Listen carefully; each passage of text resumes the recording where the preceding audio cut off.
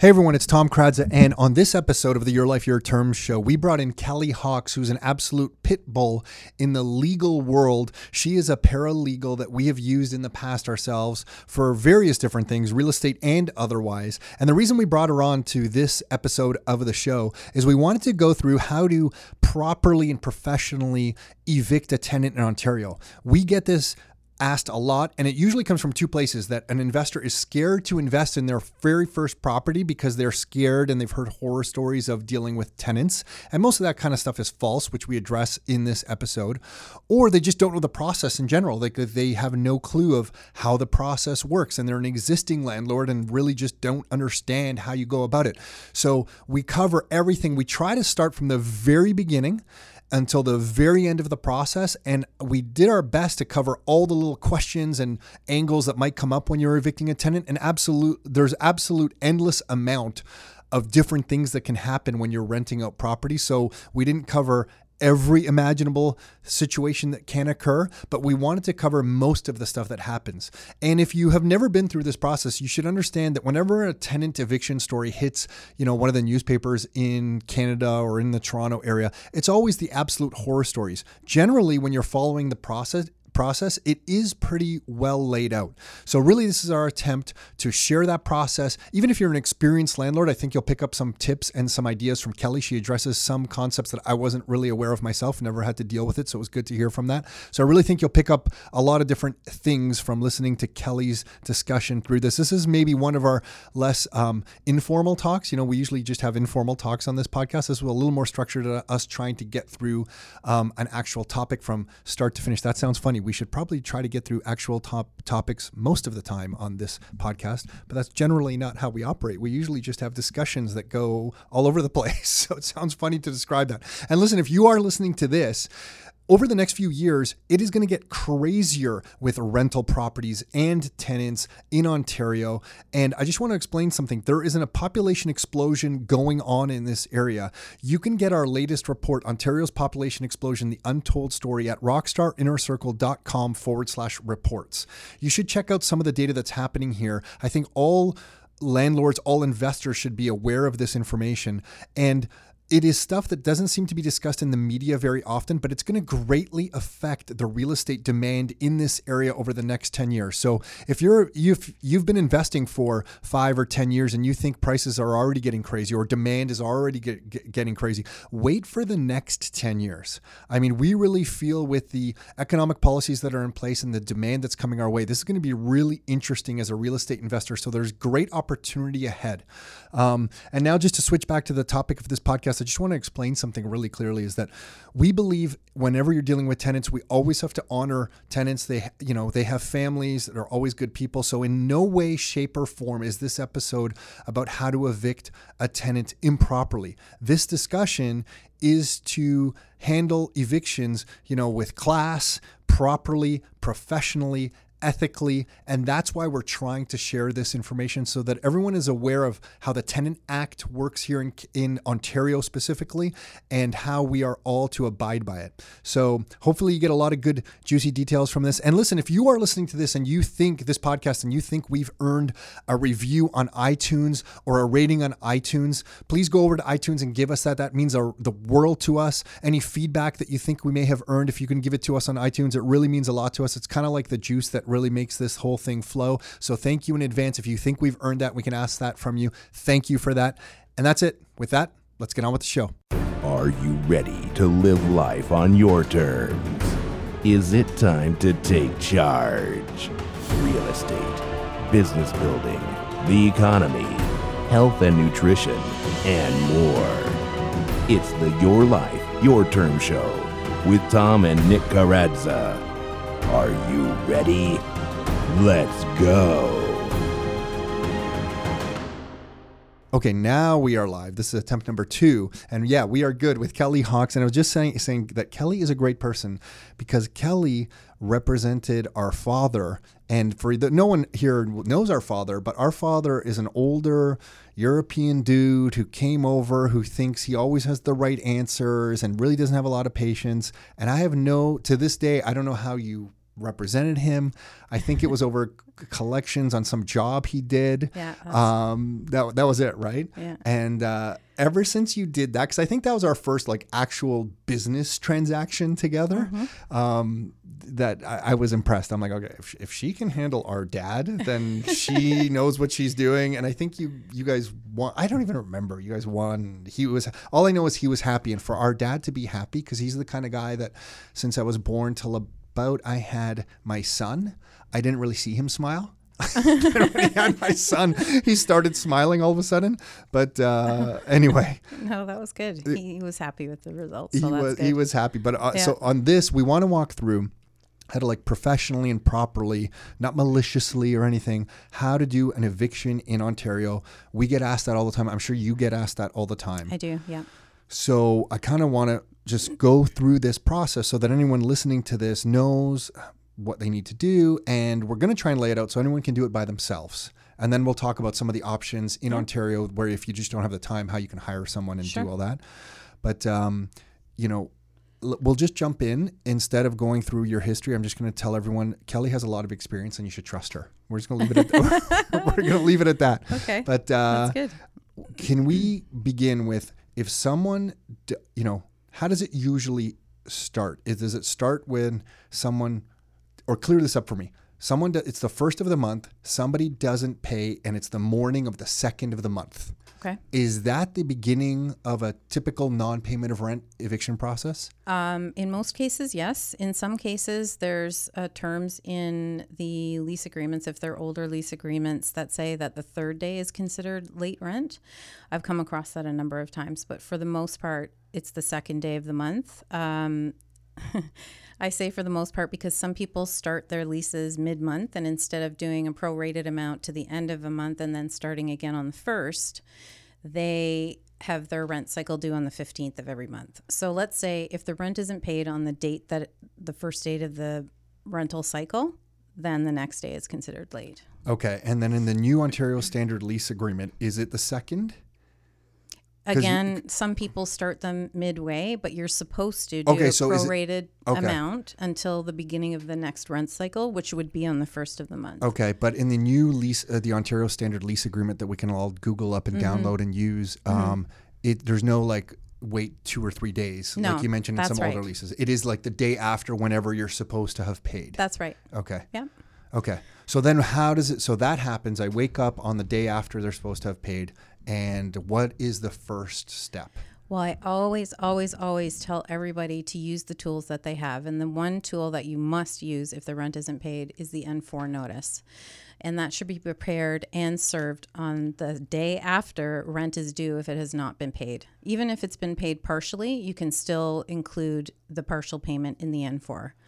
I've always in my past in property management and now as a representative told everybody that that's the tool that you must use. And I still find that people aren't utilizing it. I get people who, haven't paid rent for their tenant hasn't paid rent for maybe 3 months and they don't know what to do. So N4 on the day after the rent hasn't been paid. And if you want to look at the N4, you can just Google up like landlord tenant board N4, something the forms, like yeah. The form, yeah, like the N4. Even in Google, if you just put in like N4 form, you're gonna find it. And there's a nice PDF which is the instructions for exactly how to fill it out. Yep. I just want to comment on that point because that's like the first thing we see beginner investors make a mistake is that they typically buy into the story that the tenant is telling them. That's right. And whenever I hear stories of like, oh, it takes like 8 months to evict somebody, and we all read the Toronto Star articles of the horror stories, but in general, if you follow the process, it doesn't take 8 months. It's usually the investor or landlord's fault because they bought into whatever story their tenant is telling them, and sometimes out of genuine kindness, which I can understand. Yeah. But when you go 2 or 3 or 4 months, it almost becomes more difficult to go down the process because when we've done that, because we've made those mistakes, when you then start the N4 process, because then it's a form that gets mailed out, it gets everyone's back up. 2 weeks. Yeah, it gets everyone's back up. And you're like, well, you know what? I thought we had an agreement where we were waiting. So if you just on the first time they're late, you say, hey, listen, I understand you're going to be able to pay me in 2 or 3 weeks because that's usually what you hear. Yep. That's all good. However, I run this still like a have to run the business. notice. Yeah. And I if you still want to have to blame serve your notice. brother, which is who I blame, I'm like, hey, I run this like, if it was me, I wouldn't do this. But my brother, I mean, he'll just have my back, he'll have my head if I don't serve the notice. Yeah, if I don't serve the notice. Yeah. So if you want to just play good cop, bad cop, you can do that. Yeah. And serve the notice. So that N4 form, a couple really important things. It has to be filled out correctly. Yes. This is something that happens very often is there's mistakes made on the date, the termination date that people set out on the notice, because depending on the type of tenancy, if it's a monthly tenancy, it's 14 days after the notice has been served. But they sometimes don't take into account how they've served it, and they don't add enough days in if they've served it in any other way except for handing it to the tenant directly.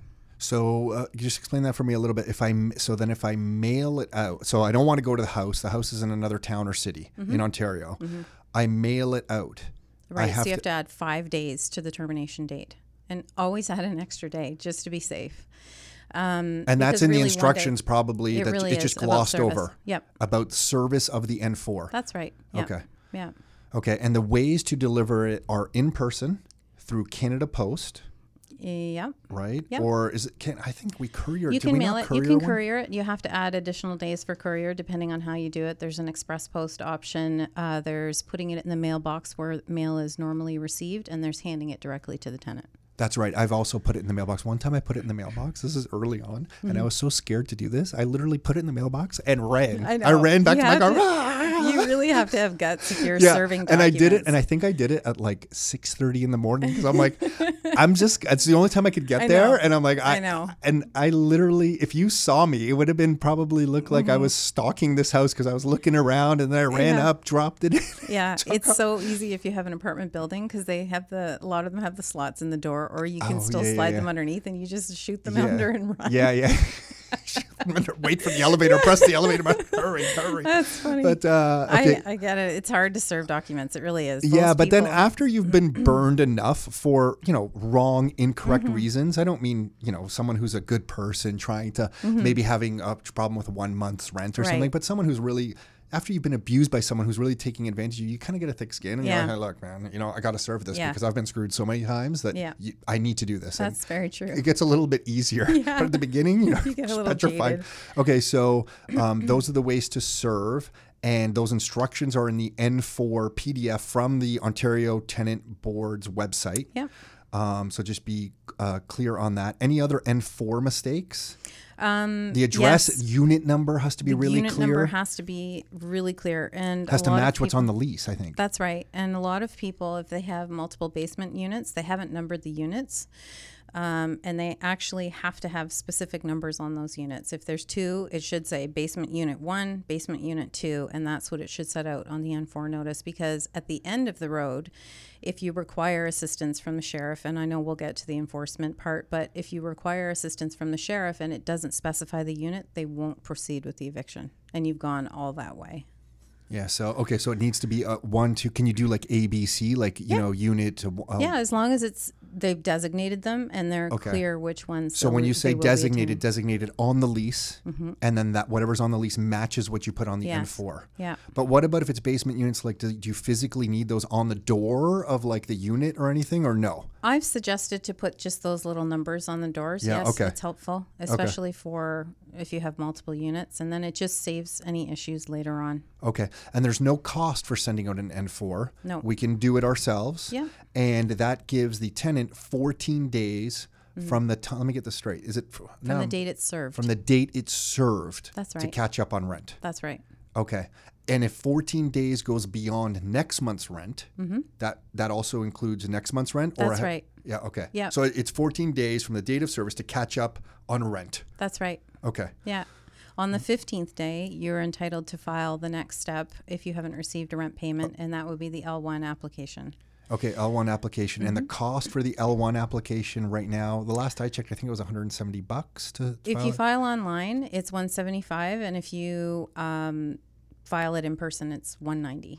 $190 now. Okay. $175 online, $190 in person. Okay. And the L1 form is another form that you can just Google up L1 Ontario, Tenant Act or Ontario Tenant Board, whatever you want. You're going to find that form. You'll also find the instruction PDF for that form. Yeah. Which I have clients that don't want to have anything to do with any of the notices, and then I have clients that want to do that part, and I completely understand. I almost tell someone for a new investor, just do it. Yeah. Okay. And how much is owing. Yeah. I tell everyone, just do it one time so you understand the process. That way, when you do hire someone in the future, you kind of just know the moving parts and stuff, right. And it's not as scary as you really think it is. But of course, if you need to hire that out, and we'll talk more about how you would best do that. So that's the cost. You get the form online.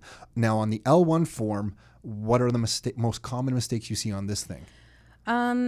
The good thing about the L1 application is if you make an error in some of the parts, you're able, with the adjudicator's consent, to amend them at the hearing. But it's on consent of the adjudicator. Okay, I was going to say, it's not the address. It's not the address. Sometimes people say they forget and they put that last month's rent wasn't paid. And it in fact was, and that's part of the section that you fill out on the L1 application. So you would be able to amend that at the hearing. If it goes the other way, technically they don't have to consent to accept it, and you may have to redo the L1 application because if the tenant didn't show up, they say, oh, well, and this I've heard, the tenant thought they only owed this much and now it's changed the amount, so it's going to have to be reserved or amended. God. So you have to really just be clear about what you're putting in there and make sure you're putting all the correct information. Okay. I think, correct me if I'm wrong, I think we had one tossed once because we calculated the unpaid rent incorrectly, like the total. So this would fall in the same thing where it was like 3 months rent or whatever. And I think we were off by either $100 or $10. I forget. That seems extreme. I would have just waived it. Like I would have said, let's just go ahead with the Okay, I feel like maybe it wasn't us, an investor we were working with. Yeah, but have you seen something like that? Yeah, I've seen people who've told me horror stories about that. Yeah. I think it's I think it's maybe if just your attitude in front of the adjudicator. Am I using the right word, adjudicator? Yes, that's right. Yeah. The adjudicator. I think it's sometimes if your attitude is off as the landlord in that situation, you just kind of rub them the wrong way. Yeah. And if it's like the third little error you've made, and they just kind of pile up and like, okay, you're out of here. So you have to be careful on all of these little calculations, I find. Yeah. And the address is a non-starter, you're saying. Yes. Address is wrong, they tear it up, and you're out. They have issues with the address. They have issues with the misspelling of the tenants' names, for sure. But those are basic things that you should be getting right anyway. I know, but I've seen it. Yeah. I've seen people make mistakes on them. And the other thing is people often forget to click on the button that says that you want to recover. You want them to add the cost of the filing fee into the order as well, because you can have that added into the fee. A lot of people forget that. Okay, and if you forget, then the adjudicator is obviously not going to give you that when they rule. Okay. No. Okay, and then what happens if you file the? Let me step back 1 second. I file the L1. How long? Now, what happens? The tenant is notified in some fashion. Yeah. So once you file the L1, it's out of your hands. It's up to the board to serve the notice of hearing package to both parties. So they'll send one out to the landlord and all of the tenants involved via mail. And that's assumed service. So you don't have to worry about serving the notice of hearing package. Okay. And in that package, I guess there's some instructions saying if you want to pay your missing rent or late rent, they can pay up and then it's over. Is that correct? Then it's discontinued. Okay. Yes. And how does that happen? Do they pay directly to the landlord and the landlord notifies the board? Yes. Okay. Yes. And that does the termination. Right. So if a tenant wants to pay money into the board, they have to receive consent to do so. From the landlord? That's right. Okay. No, from the landlord tenant board. They would have to say, this application is being heard. I want to pay my rent into the board in trust. They don't really want to do that. So they'll say, no, there's no reason for you to do this, and you can pay the landlord directly. So the way to void the whole application process or for the hearing is for the tenant to pay all the rent arrears that are due and the filing fee if it's been requested before the hearing date. Okay, got it. And if they don't, is there a hearing date sent in the mail when those notices, that L1 is served? Okay, and the gap between filing and getting a hearing date, and I know in Ontario, there's been more renters, more population growth. Like it's been a bit crazy, but can we paint a generic? I know every community. I'm hesitating because I know every area is going to be different. But can you paint a picture? Like really, what's the time frame? You're looking at definitely a few weeks. It could be more. It really depends. I've been really lucky with the rent arrears ones that we're looking at maybe 3 to 4 weeks out. If there's multiple issues like damage or, the other reasons for termination, which we can talk about if you want to, they're further ahead, couple of months for sure. Got it. So they're streamlining the simple ones. Yeah, they're trying to. They give it to the junior adjudicators. And it also really heavily depends on the area. Okay. Yeah. So what area, just out of curiosity, what area is like, I don't know, super short and what area is super long right now? I'm finding St. Catharines is taking a very long time yeah, right now. because so much is going on out there. They don't have the infrastructure to handle it. Hamilton, surprisingly, for the volume, you get a fairly quick date. I was okay. surprised. And what about like an area like, I don't know, Mississauga or Brampton? Yeah, they're fairly standard. They've got it. Yeah. They've got a system going pretty good. Because they've been having such a population base for so long, they got it up to, okay. Yeah. All right. Yeah. So a few weeks, you get your hearing. Then when you go to the hearing, first of all, what are the documents that, me, the landlord, or the landlord needs to bring with them to that hearing? Well, if there's any dispute as to a rent that's been paid or not by the tenant, you'll want to bring some kind of proof of payment. A lot of people keep a ledger, and that's very handy. So that could just be a payments. Microsoft Excel spreadsheet kind of thing? Yeah. Okay. Yes. A lot of people keep track of, let's say their tenant always pays by e-transfer. They keep track of those, or they've printed out a copy of those. And so some way to show that, hey, look, I don't have rent. Right. And when it comes down to it, the onus is on the tenant to prove that they did pay it. So it might come into question to you as a landlord, but it really is the onus is on the tenant to prove that they paid it. Oh, got it. I don't think I knew that. Okay. And then the lease too, I guess? The lease is important because if there's any questions about last month's rent being paid, normally it's set out in the lease that it was received on X date, and then they can calculate the interest that's owed on the last month's rent if you haven't paid it. Okay, makes sense. You don't have to bring the lease, but I always like to have a copy of it with me in case anything comes up, because those hearings, the tenants always like to raise so many issues that are unrelated to rent payment. So you want to make sure you have all the documents. I shouldn't say this, but I feel like sometimes it's like the people's court, because you just hear crazy things sometimes. And I remember one time I was there and someone got into an argument with the landlord or the legal representative for the landlord, and they just I guess they lost, and they just stomped out the back of the room and then slammed the doors and just marched out the hall. I'm like, oh my god, this is like that's crazy. It was crazy. Yeah. So yeah, if you're bored and you have nothing to do, just find one of these and sit at the back, because you can just walk in and sit at the back and just enjoy yourself for a day. For the most part, they're pretty straightforward and they run very streamlined, but I have heard and have seen some pretty wild things happen at the Toronto locations. Really? Yeah, but recently they've moved locations and they've beefed up their security. There's police there. Oh no, there's police now. Yeah, it's really bad. Really? Oh, threats and bad things happen there. No. Yeah.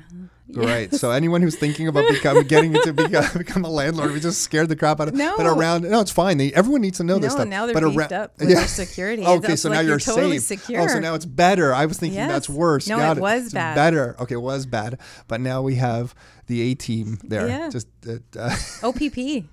Got it. Really? Yeah. Or local PL police. Yeah. Really? Yeah. Okay. Yeah.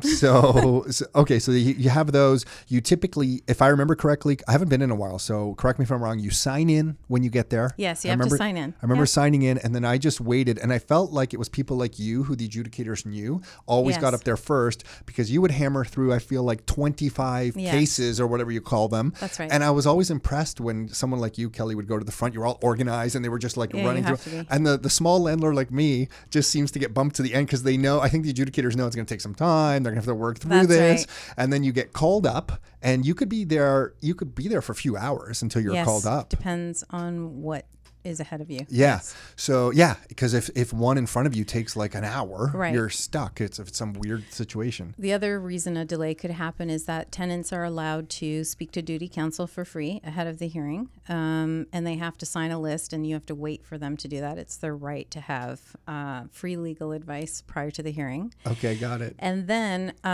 there's also an option to speak to a mediator. So oftentimes the parties that's two different things? I thought that was the same thing. No, it's two different things. Different things. Okay. That's right. Yeah. Okay.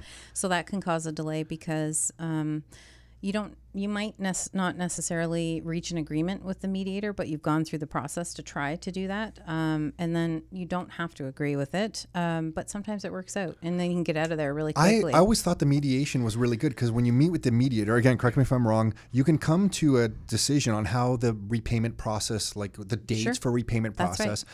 And then I thought if they didn't follow through on those dates, don't you get an automatic kind of judgment for eviction if they break that mediated schedule? It's a section of the Residential Tenancies Act that you have to ask for. So you ask for it from the tenant board. That's right. But isn't it like an automatic approval because they've broken the There's still a filing process that you have to advise them that they defaulted on the payment plan that was set out, and based on Section 78, you're entitled to file for termination because of their default. But it is an application process, and then they mail you the order. Okay. So I don't have to go back to the tribunal usually. No, you have to file the request for the termination order based on the default.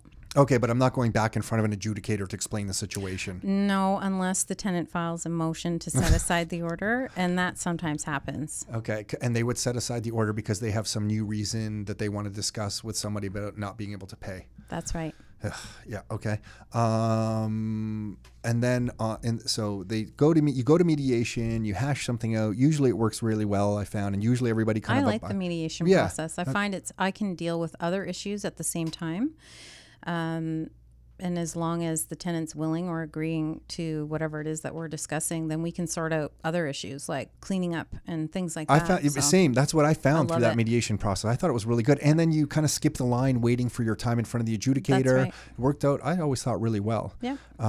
Sometimes the landlords just have had enough and they don't even want to. They just want to get a standard order because it's a lot faster. It's 11 days then, right? Okay. Where the mediated order gives them an opportunity to do it properly, and it could take months. Okay, so when you use the language standard order, that's like, no, I want to go in front of the adjudicator. I want to get my standard order for 11 days. You're going to be out of this house. That's right. Okay. And that would be a case for not going to mediation because I'm just like fed up. Some of them are, and sometimes I do recommend that they don't enter into mediation because it's gone too far. Okay. So you go to mediation, doesn't work out, or you don't go to mediation, your name gets called up, you go in front of the adjudicator. Adjudicator asks you some questions of like, why are you here? What's this about? Kind of thing, right? You go back and forth explaining about the rent. Right. It's the landlord's application, so they get to speak first. And basically you just go through what's owing on the rent. They'll ask you whether or not last month's rent was received. Have you ever paid interest? And then they turn to the tenant and ask them the questions about, tenant, what are you doing? Why haven't you paid? And why are you asking me, have I ever paid interest on last month's rent? Because on I know an annual basis, you do have to pay interest on last month's rent. But that matters at that point? When they're calculating what's owed in the order, that goes into the calculation? They'll deduct it. Okay, from and what's if I've missed putting that in the application, is that okay? Yes, they'll ask you, and they have to account for it. It's in the tenant's favor, so they'll always make sure they look after it. And that's fair. I mean, that makes sense. If you're supposed to pay it, you're supposed to pay it. Okay. So then let's say it's decided that, yes, they're late on rent. They haven't paid rent. They come up with some reasons that they haven't paid rent. Does the adjudicator make a decision on the spot that standard orders? Okay. No. Sometimes do they? Sometimes they do. Sometimes they just say, I'll grant the order and it'll come in the mail. They have actually 30 days to write the orders. Okay, and we've been in that situation when where they've taken our stuff away and had to think about it or mull it over or whatever. Oftentimes they do that so that there's not an altercation in the hearing room. If there's high tensions from the tenant or things like that, they take the opportunity to diffuse the situation by saying, we'll consider all the evidence and we'll send out an order. Smart. Okay, and then the order goes out in the mail. To both parties, the landlord and the tenant. Mm-hmm. Okay. And it's 11 days from the issuance of the order. That's usually right. Okay. So if if the standard order to evict is issued that day, when you're at the tribunal, it's usually 11 days later. That's right. And I'm just pointing this out because I want everyone to know that next time you hear someone say it takes 8 months to evict somebody, and there are crazy stories. I'm not trying to say they're not. It's just in general, if you follow the N4 is 14 days, then the L1 you're going to wait, as we discussed, a few weeks, maybe a month, maybe 6 weeks, 8 weeks, whatever it is to get into the tribunal. And then after that, it could be another 11 days. But we're not talking like 8 months or a year. Right. Then there's also, after the 11th day, if the rent hasn't been paid, then on the 12th day, you're entitled to file with the sheriff. This is a misconception. Some people feel as though if they notify the board on the 12th day that the order hasn't been complied with, they just automatically get a termination. The sheriff will just go and evict them. That's not how it works. Okay, so I want, just so we're clear, on the 12th of the day, if they haven't left the house, if you drive by, If they haven't paid.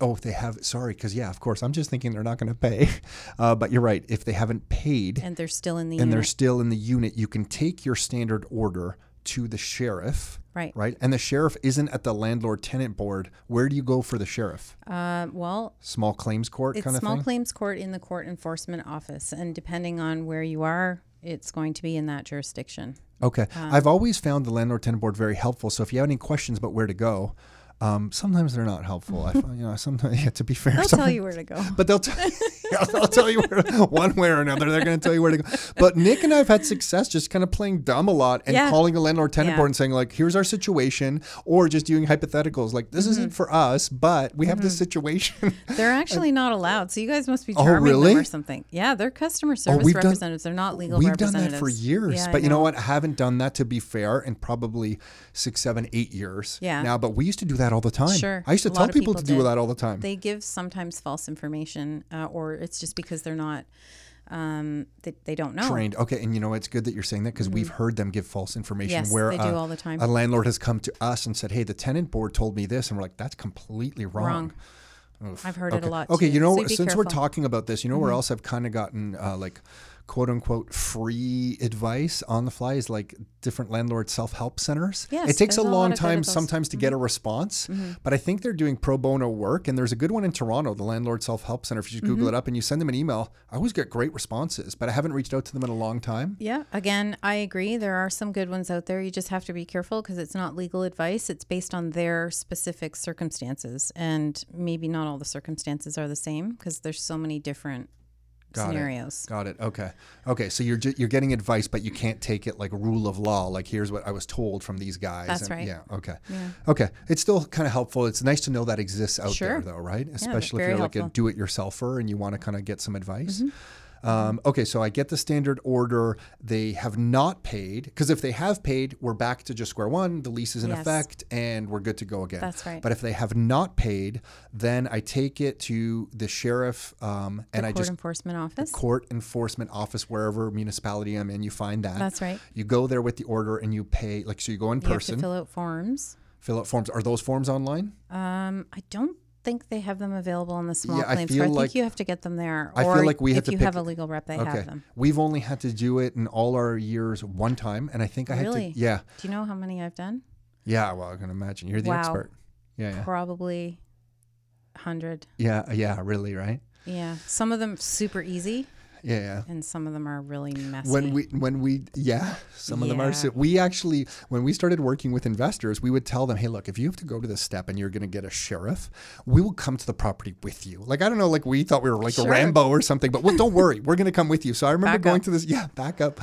with this one investor to this one property, and the sheriff was supposed to pull up. And I think the landlord, the investor of this property, thought it literally was going to be like a Rambo type person. And this like Ford No. Taurus They're pulls up with a usually- little kind of sticker like on the dashboard that says like court sheriff enforcement officer or something. Yeah. Like, it wasn't even a magnet on the door. It was just like a laminated card in the thing. And this older gentleman gets out, did have a bulletproof vest on. Right. Bulletproof vest, the older gentleman. And then I start to panic.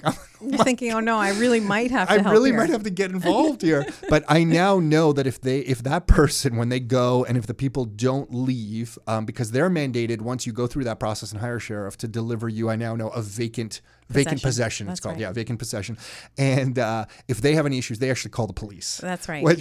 And that made me feel better, because I'm like, oh my gosh, this guy's going to get kicked out of this house. That's funny. And they basically, when they ask for information on the request forms, the eviction request forms, they ask if there's any chance of certain things happening. And I think they would probably send whoever based on Oh, I don't remember whoever that. they have. Okay. Because they do ask, is there a tenant? Is it hostile? Yeah, got it. violence or things like that, and animals and types of things like that. Okay. I think when they get the information and they say, "Oh, this one should be okay for for Bob to go out in the his Taurus. last week on the job." Get the old bulletproof vest out there. Or slap that sucker on. be all right. Walking slowly in there. And then I remember, and actually this one case that I'm talking about was pretty easy. They ended up being gone. Yeah, And it's so good when that happens. and he honestly. walked in, and then I think we called the locksmith on the spot. I'm going to ask you about that in a second. And he signed a paper that you had to acknowledge that you were getting vacant possession. That's right. So is it? It's an actual piece of paper that says that sheriff has delivered vacant possession of that property. Yeah. Okay. Yes. Which They makes you won't- feel good as a landlord if you don't know, like their job. It's a real defining moment for the whole It really journey is. that you've Yeah. gone through to And at evict. that moment, you can change the locks. Is that correct? They actually won't give you vacant possession unless the locks have been changed. Okay. Is that because I remember locksmith being involved? You have to have the locks changed prior to them signing off on Okay, vacant so possession. you have a locksmith on standby. You That's right. basically call the locksmith and line that locksmith up for the same time. That's right. Okay, change the locks, you sign the paper. Now, what happens with stuff left in the property? Okay, so if they've left possessions in the property, it's a real... It happens a lot. It does. They just leave. Yeah. I know, because they don't want to be when the sheriff gets there. It's up to the landlord to arrange a time for the tenant to pick up their belongings within reason. The trouble with that is if they're all scattered throughout the house, you don't want to let the tenant back in the house. No. You don't. So if they can be moved to a central location or into a garage or things like that, then you don't really want to, enter into a situation where you might have to call the police because they won't leave the property. So you collect everything up, which can be, if they've left a lot of stuff, could be, and if it's a single Could be a family whole home, it could be a pain in the butt. Sometimes it's really hard. Yeah, sometimes it's usually not. But one time I think we had an aquarium or something. Wow, yeah. And I think we had to figure out how to deal with it because there was like live fish. Yeah, and then you all, sorry, I didn't mean to interrupt you, but you also have to be very careful because if you damage anything, they're going to come after You're you. responsible. Yeah. So it's a really tricky situation, but it can be worked through. Sometimes they call the police in advance and let them know what's happening, and Okay. at least they're not going to be waiting hours if the tenant is refusing to leave the property or something. It has happened though. So you've seen people being get in. pulled out of properties? Yes, I have. Yeah. Wow. That's No, intense. it I've never is. seen that. It's really Yeah, that's nasty. I mean, that's just horrible. I just feel for their family and what they're going through. Like, I know a small landlord is thinking, hey, look, I need rent to pay the bank and kind of, but at the same time, I just feel for some of these families going through that. Can you imagine kids? No, and I've never it's seen nasty. it with a family. Okay, It's good. been a single male people. Yeah. Okay. Yeah. Okay. And then what about if pets are left behind? That's a hard one Humane too. Society? That's happened. Yeah, Animal Control or Humane Society, and then you have. I've gone above and beyond to notify the tenant where their pet is because it's really brutal. Okay. And I can't remember what we did with the aquarium. I think That would have been a tough one. that was a really tough one. I think we had to let them back in to get the aquarium. Yeah, you probably did. And that would have been really long. Yeah, it was. Okay, and then the time frame, what's the reasonable time? I remember 72 hours for some reason. That's right. Okay. You have to hold on to their things for 72 hours. After Okay. 72 hours, you can dispose of them. Okay, so after 72 hours, and if I'm going to dispose of them, so I don't hear anything from them, but and after 72 hours, I can call 1-800-GOT-JUNK or a disposal That's company right. and just say, haul this stuff out of here. Right. I have seen tenants come back after the 72-hour period and say they had flat screen TV, they had all these things that they didn't really have.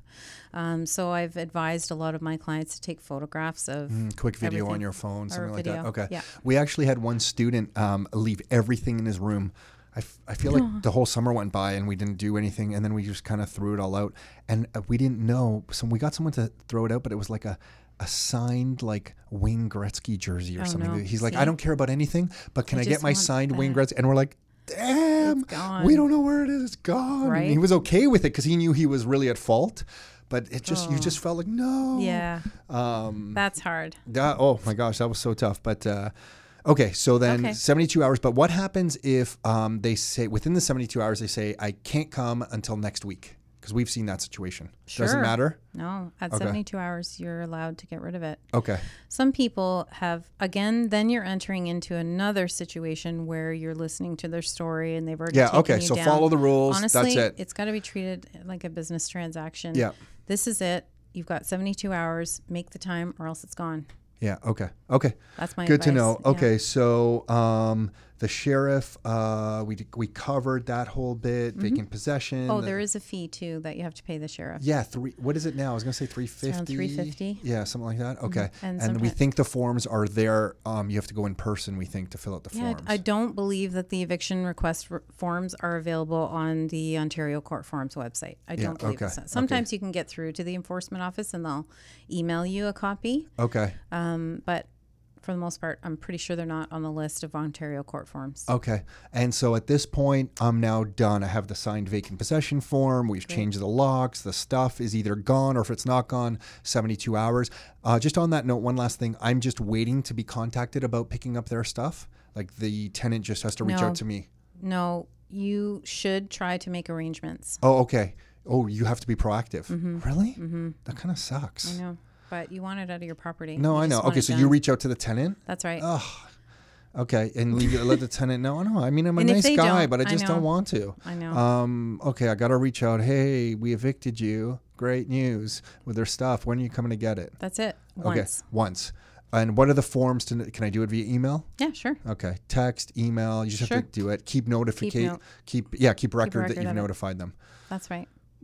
That's it. Okay. Yeah. Okay. So now I have one-off questions on this kind of situation. You're still good for time, right? Sure, Yeah. yes. Okay. What if I go buy a property? We've done this before, and we find a property that we're actively leasing out, and we find it vacant. They've abandoned the unit. Okay. And is there a form that I remember putting something on the door for a certain amount of time? Yeah, you can't post anything on the door anymore. Okay. They I'm changed old that. guy. Okay. Sorry. but Okay. That was just recent, so okay. you're still not Yeah. that far Not off. that old. Okay. I remember sticking it on the door, but okay. So now you fill out the form. Do you remember? Do you know what the form? Is What are there a you number? looking for? That so that I you're want to get saying, ownership. Yeah, Oh, okay. they're gone. So like basically- neighbors haven't seen them. It's been Right. like a week. No one knows where they are. They're gone. Right. So then you have to file the application to the board saying that you believe the tenant has abandoned the unit, and they'll either, I don't think they'll have a hearing. That doesn't happen very often. No, we've seen it happen. Yeah. But I think we've seen and then they'll deem that the tenancy is terminated because the tenant has vacated. okay. And once we get abandoned. that note back from the tenant board, You're good to go. then we can get into the property. But until then, I think we were advised not to enter. Meh. Well, Yeah. I would say that to get around that, you just serve the 24-hour notice Oh to yeah. enter. Okay, we're coming in. You're Okay. writing it on a piece of paper while you're standing there. You Yeah, put yeah, it in smart. the mailbox Yeah. and then come back the next day Damn, and Kelly, go in. you were smarter than us. Okay. I think we were so freaked out. We just waited. Okay. What about consistent late rent? Can I evict for that? And what defines consistency on late rent? There is a form for persistent late payment. It's the N8 form. And I would say that it's you would likely get notice of the board for considering a termination of a tenancy if they've paid late, let's say 5 times. I've Okay. seen people go in at 3 Okay. and they're like, man, let's put some. They usually just put some strict rules in order. Okay. And the tenant is required to pay on the first for a 12-month period or something like that. And if they don't, then you can just file to get a termination. Okay. So you can, because it is kind of annoying when you're It always is. getting late rent, Yeah. especially if you have your own payments to make. Okay. So 5 months, maybe, kind of, sort of. Right, but you can't serve that notice until 60 days prior to the end of the first term. So Okay. if you're in the first year, you can't serve it until the 10th month. saying Okay. And if I have a 2-year lease, 3-year lease? that's one of the Yeah, okay. pitfalls of Okay. having a long-term lease. Okay. Good to know. But if it's a 1-year, more typical lease, And then 1 it's year. gone month to month, you're fine. Okay. Yeah. Okay. And then what about, because this one's caught us before, so I kind of know the answer, but like, what about pets? Like, they're saying, we had this on like a duplex situation. No pet, people upstairs really don't get along with pets. Mm-hmm. We prefer that you don't have any pets. They tell us, yeah, we don't have any pets. We move them in. Day 2, they get a dog. Yeah, the tricky thing about pets is that you're not allowed to say no pets. Yeah, you can't advertise no pets. That's right. Right? I think that's why we always use the word prefer. Right. Thinking that somehow that was could help. legally acceptable. Right. And I know legal is just so black and white. So from my position, it's Doesn't like matter. you can't. You can't even say that. can't. But can we? But say You can. there's an allergy. Okay, so the only time that pets would potentially be asked to be removed from the property is if it's causing damage to the property or another tenant is being affected by it, and you would have to prove that. The onus would be on you to prove. And I would have to get the other tenant to write something or declare something. Yeah, let's say it's an allergy, then let's see, since they moved in, what's happened. You would need to prove it. Or like a doctor note of some sort. Build a case. Yeah. You would have to build a case. It happens. Okay. There's also some that I've seen where people have moved in and, it's a duplex situation. There's children on the one side and the other dog is not good. Very common. There's a pet on the other side where the dog is not good with children and it's a safety issue. That's something that they take very seriously. But again, you'd have to go through all the incidences and the events and things like that. And there's forms, the Landlord Tenant Board's website for this kind of stuff, I guess? It would be the N5 that you would use in that case. You just have to list all the events and everything. Okay. And because I got into a situation, since we're talking about this, I got a situation where the downstairs tenants were just like kind of being a nuisance. So the reasonable enjoyment of the property was disturbed for the upstairs tenant. Yeah. And this one's etched in my mind. Right. I think because I went to the door with my son behind me at one point to like talk to them about like who's living in this property. And I'm like, Aiden, come with me. Stand behind your father. We're going here. Open the door. At this point, I really wasn't scared anymore. I just didn't know what to do. I didn't know the proper way to do this. Right. Mm-hmm. But the upstairs tenant would not not legally, but they wouldn't declare on a piece of paper that the reasonable enjoyment of the property was being disturbed because they were worried about intimidation or something. But I was getting calls daily that the reasonable enjoyment of the property was being disturbed. Right. It's a difficult And that was situation. like the most horrible situation. I think that's actually when we first started getting legal help from you because I didn't know really how to handle it. I remember this story. And it is really difficult because oftentimes they won't grant a termination order unless they've been able to obtain all the details. Because if you don't have someone there to speak to what's happened, then what evidence are you providing? I think I was going to try and get a neighbor to declare something. But anyway, it all kind of took care of itself. In the end, the downstairs tenant moved out. And but that's a tough one, right? It is a tough one if you can't get them to go or provide some kind of statement. Yeah, okay. And then they don't really love the statements because then you can't question the person on what's been put in the statement. So it's not really fair assessment of the evidence. Okay, but you have seen, and just flipping back for a second to the pet situation about safety, you have seen those situations where an eviction order... Pets have been removed. Pets are mandated by the tenant board to be removed. Yes, and then most often what happens is they leave. The tenants leave with their pet. Yeah, because they want their pet. Yeah. Makes sense. I get it. Okay.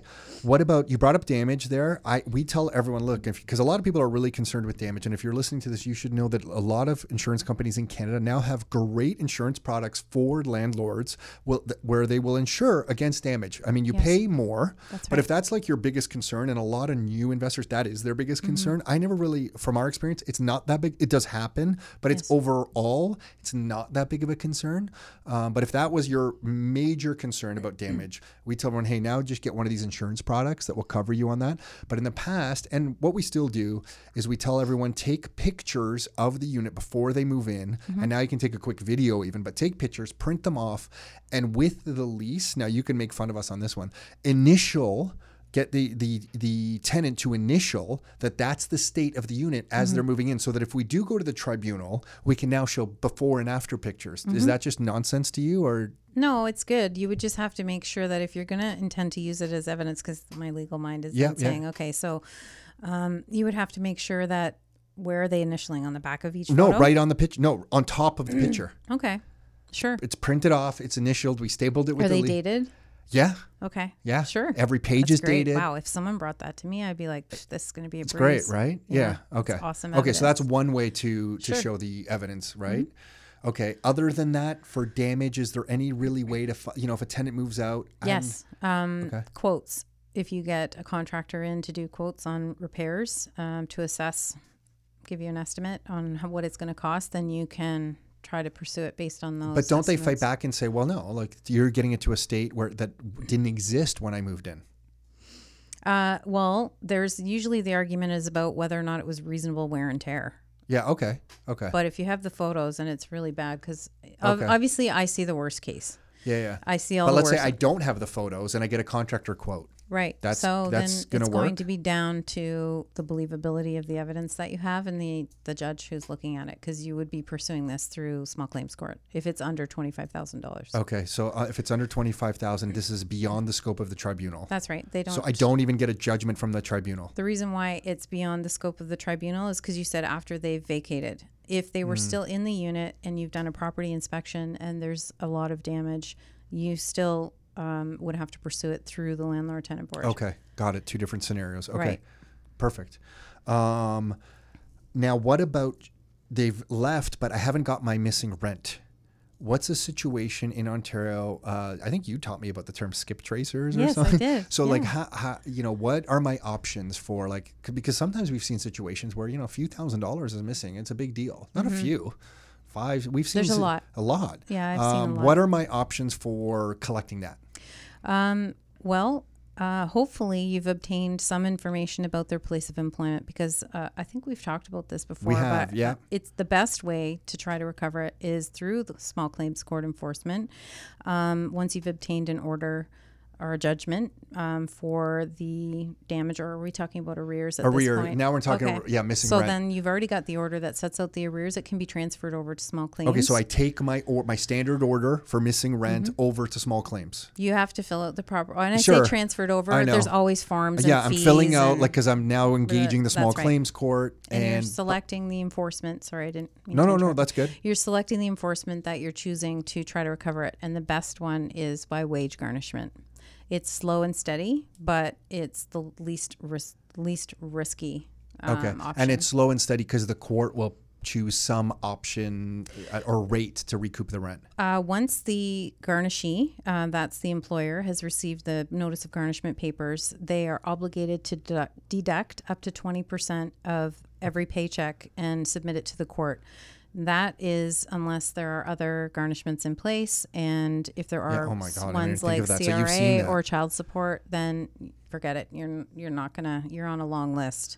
Okay, but I'm on the list Yes, you are. But because after CRA's done or child support, maybe I That's right. go to number 1. that's right. Okay. Yeah, but if the child support is if the child's young and they're going to be paying child support for an extended period of okay. time, they Yeah, always no. come first. Okay. Yeah. Fair enough. But oftentimes, it's my most successful remedy for my clients, wage garnishment. And again, slow and steady, but you're getting a check from the court every time they receive money from the garnishee. Okay. And the beauty of it is if the garnishee doesn't comply with their obligations, you can get a judgment against the garnishee.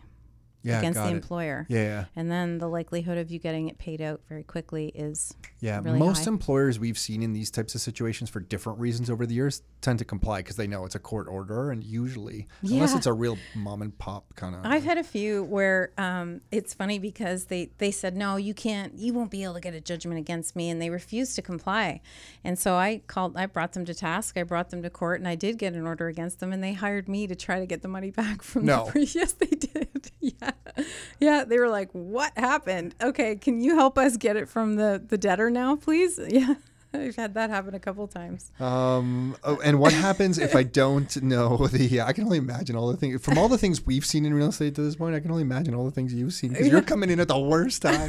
But it's amazing that you're just still so pleasant, Kelly, because you should be like just scarred at this point. But what happens if you don't know where they work? They change jobs because we've seen this. They just kind of magically disappear. Mm-hmm. Who do you hire? Who do you reach? Is it to someone like yourself then for that? I do provide skip tracing service through my contacts. And So these are like private detective kind of people? yeah, there are people who have connections that can obtain I feel different like it's information. Dog the Bounty Hunter. It's pretty much like Okay. that. Some of them are like that. Some of them are pretty straightforward. But Okay, they I want it to be do- Dog the Bounty Hunter. Like, Yeah. can you request Dog the Bounty? Yeah, you call and they're like, you can only call after 8.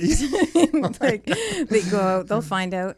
But I also have used PIs depending on how much, like on a Like a contract basis if you need them or something? yeah, where they stake them out. They stake Okay, them, they got it. follow them Got because it. it depends on how much you're trying to recover. And some people are really determined to get this money back. So Yeah. I mean, if they're Some aware people of are the- over the years, Nick and I, and it hasn't happened that much to us, but we usually kind of just wash it because like when we get all the costs together, we're like, it's really not that worth it. But some people just out of principle are like, I don't care. I'm getting this money back. Yeah, and I always have the talk with them about, pursuing on principle, because if you completely understand what costs you're facing and it doesn't make sense to pursue it, but you're just determined to get it based on principle, it's not always the best route to go. Yeah, agreed. Yeah. Because of the costs. That's right. Yeah. Okay. And then what happens if you hand over the keys on a unit and or house or whatever? You hand over the keys. You have some money collected, like first month's rent, but you didn't get first and last. But you have some money collected, and then you didn't get last month's rent, and then they stop paying you rent. Because I've seen this situation. Yeah, I've seen it too. You should always try to get first and last, of course. No, I know. But some people are just like, oh my gosh, it's the nicest family. They needed to move in right away. I gave them the keys. I took first month's rent, and I'll come back with the lease to sign it and last month's. And then all of a sudden the door's locked. They don't respond to the phone. They're in the property. It happens a lot. We have to go to the tenant board, correct? You're starting the process with the N4. So even with no signed lease.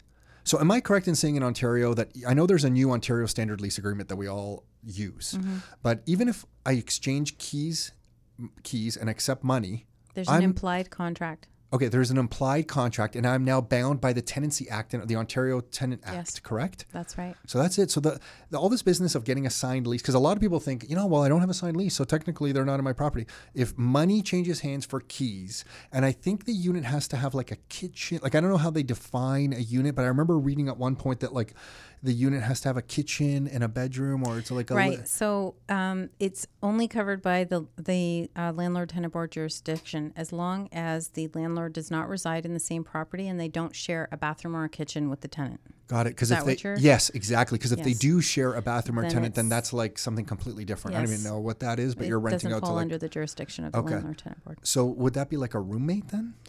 Then you would be seeking the assistance of the police for trespassing. And then any arrears that are owed to you, you would have to pursue through small claims. Got it. Mm-hmm. Okay, so what we've covered a lot of ground now. We've kind of gone to start. Yeah, this is great. So what have we not covered that you've seen that's a typical thing? Well, we were still talking about you saying that they've handed over the keys without getting last month's rent. Sorry. Yeah. Yeah, I've seen that a lot.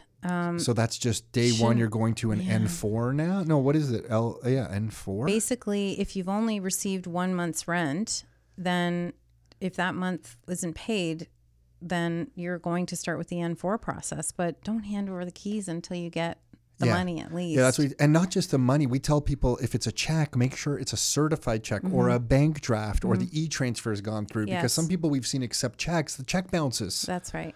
Right. Yeah. So the other thing that I think would help a lot of people in understanding how to mitigate their potential losses is by, and I know this is tough because there's a lot of investors that have, full-time jobs and they're busy and they have properties in other places. But I find that in my experience and what I've seen time and time again is that the more absent the landlord is, the larger the problems become. So what do you recommend? And we agree. Yeah, go ahead. To do regular property inspections, 3 a year or at least. Your insurance company is going to want you to anyway. And they sometimes have a stipulation where it's 1 a quarter. Mm-hmm. Now we've seen, it used to be 2 a year. We see now a lot 1 a quarter. At least. Yeah. Okay. And we find that as well. And we find communication. Like if your tenant reaches out to you for some small repair or something, we see a lot of landlords just like ignore it. Yes. We're like, you know what? Like respond. Just respond and get on it. Like That's I know right. it's usually a pain, but just respond. Like keep the communication. And that way, when you honor that type of communication on your side, even if you can't get a handyman or the repair done immediately, when you're communicating, then when the tables are turned and they owe you rent, you now can kind of sort of demand the same respect back to you. And we found that if you respect people's requests, around that type of communication, they then are much better at responding to your communication. And we also tell all tenants that, hey, look, if you are going to be late on rent in this situation, we are going to start this N4 process. Here's what to expect so they're not caught off guard. But we also say, hey, look, you're saying you're going to be caught up in like 2 weeks. Just keep the communication rolling, because if we don't hear from you for 3 weeks, like nothing, crickets, we're just going to think the worst. So please keep the communication going back and forth. And we've had some tenants communicate saying, hey, look, I thought I was going to get caught up in 2 weeks. I haven't. Here's the situation. I should be in another 2 weeks. We continue down the N4 process and L1 process, but it does work out. Yes. And the only reason that it's worked out is because we've asked that they keep communicating with us. We haven't got all anxious over the situation. And we've had that many times. As long as you're still following the process. Which is the key. You're mitigating your losses. Yeah, totally. Yeah. Okay, so then now who can represent me at the tenant board if I don't want to go myself? Because we were joking about this earlier that Nick and I used to go with investors and represent them because we used to say, hey, look, if you buy a property, we're never going to leave your side. If you have a problem, we will come to the tenant board and we will speak to the adjudicator on your behalf. And we used to get away with that. I can't believe. Great. We didn't even know we were doing anything wrong. We thought we were just helping a small landlord. It wasn't regulated then, yeah. probably. Yeah, we were speaking on behalf, engaging with tenants on the other side there. It was awesome. But now we can't, right? So who can represent me, the landlord, at the tenant board? If it's an owner or someone who's, if it's run by a property management company, someone who's an employee of the property management company, or a legal representative. And that's a it. So the owner of the property, a licensed legal representative like yourself, a property manager. That's right. Or a staff of the property manager is okay, even if they're not a legal. They're going to ask who they are and what they do. And that's okay? Depends on what they do. Yeah, okay, got it. So if they're just if it's an admin person or the receptionist, you're not going to But if they're in charge of collecting rent and they it might be fine. Okay. And then what do you look for if I need to hire someone because I don't have the time. I need to find a Kelly. What do you look for? What questions do you ask to get a good legal representative in Ontario? Okay. Well, you can throw people under the bus. Just don't use names. I just don't know because I know there's going to be good and bad. It's hard because a lot of them know what to say because the questions you would normally ask is, are you experienced in this type of matter? Okay. So we have to start with the basics then. Honestly, you have to go through the basics. You really do. Okay. And they're obligated to answer honestly because we are bound by rules and procedures and bylaws and all those things for honesty. Business ethics, I'm sure. That's right. Yeah. But a lot of them are just starting out and they want the Got it. They want the business. Work. Yeah, and I get so it. they might know what to do and they might not. I had one recently where the person had reached out to me and felt that the location of their property was too far away. So she hired someone close by and it has been an absolute mess from the start. And because this is they messed up the paperwork? Okay. It's a licensed paralegal. And they just didn't know the process? Yeah. And it's just delayed. So you really want to get a sense of their experience with this specific type of matter. Okay. Because there's a lot of little things that regular people don't know that can be done, or different tactics to try to resolve it, or things to ask for at the board, or, what's the next step? Do some licensed paralegals in Ontario, is it fair to ask just if this is your focus, I guess? Is it your scope of practice? Yeah, scope of practice. Okay. Mm-hmm. And then, so basic stuff. It's like, I'm just thinking about hiring like a contractor. You always hear the right answers, but then when you hire them, you kind of never know. So like anything, get a referral, check them out. Right. Maybe ask for a referral from them, right? If some of their recent clients that you can call just to see how the process went. I don't know. Yeah, they might be bound by client confidentiality that way. Got it. Yeah. Okay. Yeah. You can also so roll the dice. Yeah. Roll the dice. You can also look up on the Law Society website to see whether or not there's any administrative suspensions or things on different paralegals. That sounds creepy, but I guess if you get you get written up on something. It's the same as doctors. When you rate your doctor, you look up and you check and see what everyone says about them. Got it. Okay. Or there's a lot of us out there that have been doing this for a very long time, and it's super easy to do. And for us, it's nothing, but there are a lot that have been doing it for a long time that have gotten by, and they maybe haven't done it the right way. Okay. So what are some of the services that because you go beyond this, right? Can you talk? Yeah. What are some of the, what's your scope of work? My major focus is any kind of recovery. So debt recovery for not just landlords, but also for businesses, different companies. I do still assist some people in the auto finance world who have auto loans and things like that on the recovery. So they've given auto loans and people are skipping out on the payments on those. That's right. Got it. And essentially anything that's handled in small claims court is my wheelhouse. Got it. Yeah. Okay. Renovations, all those types of things that have maybe gone bad or. Okay, I don't think I even knew that. So yes. anything in small claims court, That's which right. is up to $25,000. I feel like that changed like 5 years because it used to be 10. No, It's more than. Is it more? 5 years? Yeah, it's more than 5 years. Okay, so I am It's getting old. 25. I am getting and old. they're still talking about raising it to 50. Yeah, inflation. I Talk to me know. about inflation. I'm love Right. talking about this stuff. It'll be up to 100,000 before we know it. But okay, so $25,000 or less. Anything that would be handled for $25,000 or less is at the small claims. Right. Okay. Anything And that then has to do with small claims. you can handle. Yeah, and it's not just debt recovery. I've done return of pets. That was an interesting case because it was a couple and they had bought a pet together and it was a gift to her and she wanted it returned and blah, blah, blah, blah. It's return of possession or anything that's covered under small claims I handle. And, you give people a lot of confidence because I know I went to small claims with you with somebody here who I won't mention their name. It wasn't a big deal, but they were small claims. And I went along for the ride and I went in the chamber or whatever you call it. Chamber? Right. I don't know. Okay, and in the courtroom? The courtroom. But this didn't feel like a courtroom because we were like sitting down. It almost felt like an office. It was in Brampton. So it was in one of those side rooms. It was in a side room. Yeah, it was a consultation room. Okay, that was a Right. consultation room. Okay, and we sat on each side. There was the other representative, and you were great, man. You just thanks. had all the answers. You were speaking with conviction. I'm like, yeah, you go, Kelly. And you know what? Just the fact that you're on it compared to some other legal representatives that I saw that were kind of shuffling through their book and didn't quite have the answer immediately. Like you were just precise on it, had the clear answer, and the judge there, because now it's a judge in small claims That's court. right. Yeah, It's a the judge. judge there really had no questions against you because you were just so clear with your answers. And I felt like I was quiet in the background. I've sat in different court cases. I don't know, maybe this is like a hobby of mine. It's for fun. people I know, and I'm cheering for them. Yeah. One time I sat in one that I was the only person. It was in Burlington, Okay. and there was a case going on. It was somebody I knew, and I'm literally the only person, and I'm just kind of like making faces at the guy like on the witness stand who, because he's talking like lies, or he's like the way he's explaining the truth was definitely different than the Twisted. truth. I remember, yeah, but I wasn't involved directly in that, but I kind of knew the situation. I remember just like kind of looking, I'm like, just kind of like a little smart. I'm like, is the judge going to give me crap here kind of for smirking at this guy? But I'm literally, there's Rose and I'm the only person. And when our guy, I don't want to mention any names, won, I felt like, you're doing that little cheer. But I was all by myself in the courtroom cheering. It was good. But okay, so anything to do with any sort of small claims, debt recovery. And then how would someone, and you can also hire skip tracers and these private eyes and that kind of stuff. Okay. And then what's the best way for someone to reach you right now? Do you want to hand out phone, email? Sure. Okay. Yes. My cell is 905-466-3542 and my email is khparalegal@gmail.com. Okay. Can you repeat the email one more time? khparalegal@gmail.com. Okay. Awesome.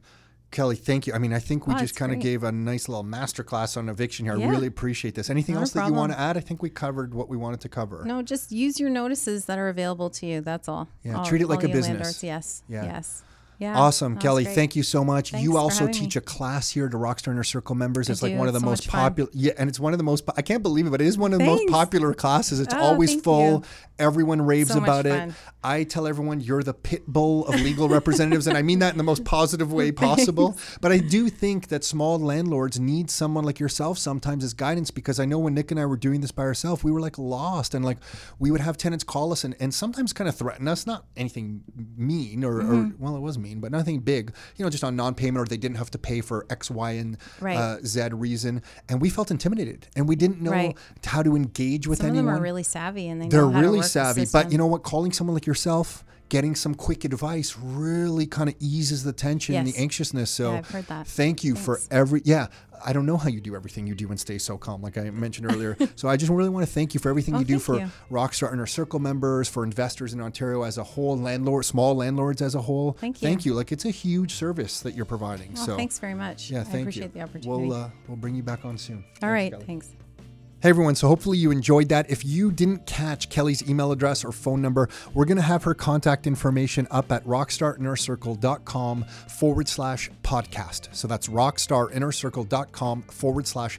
podcast. If you find the link to her episode there, we will have her contact information. She's coming out with a new website. So when we have that, we'll update that page with the website. But for now, we'll just have the contact information. Likely her phone number will be on there. So if you're tracking that down, that's where you'll be able to find that.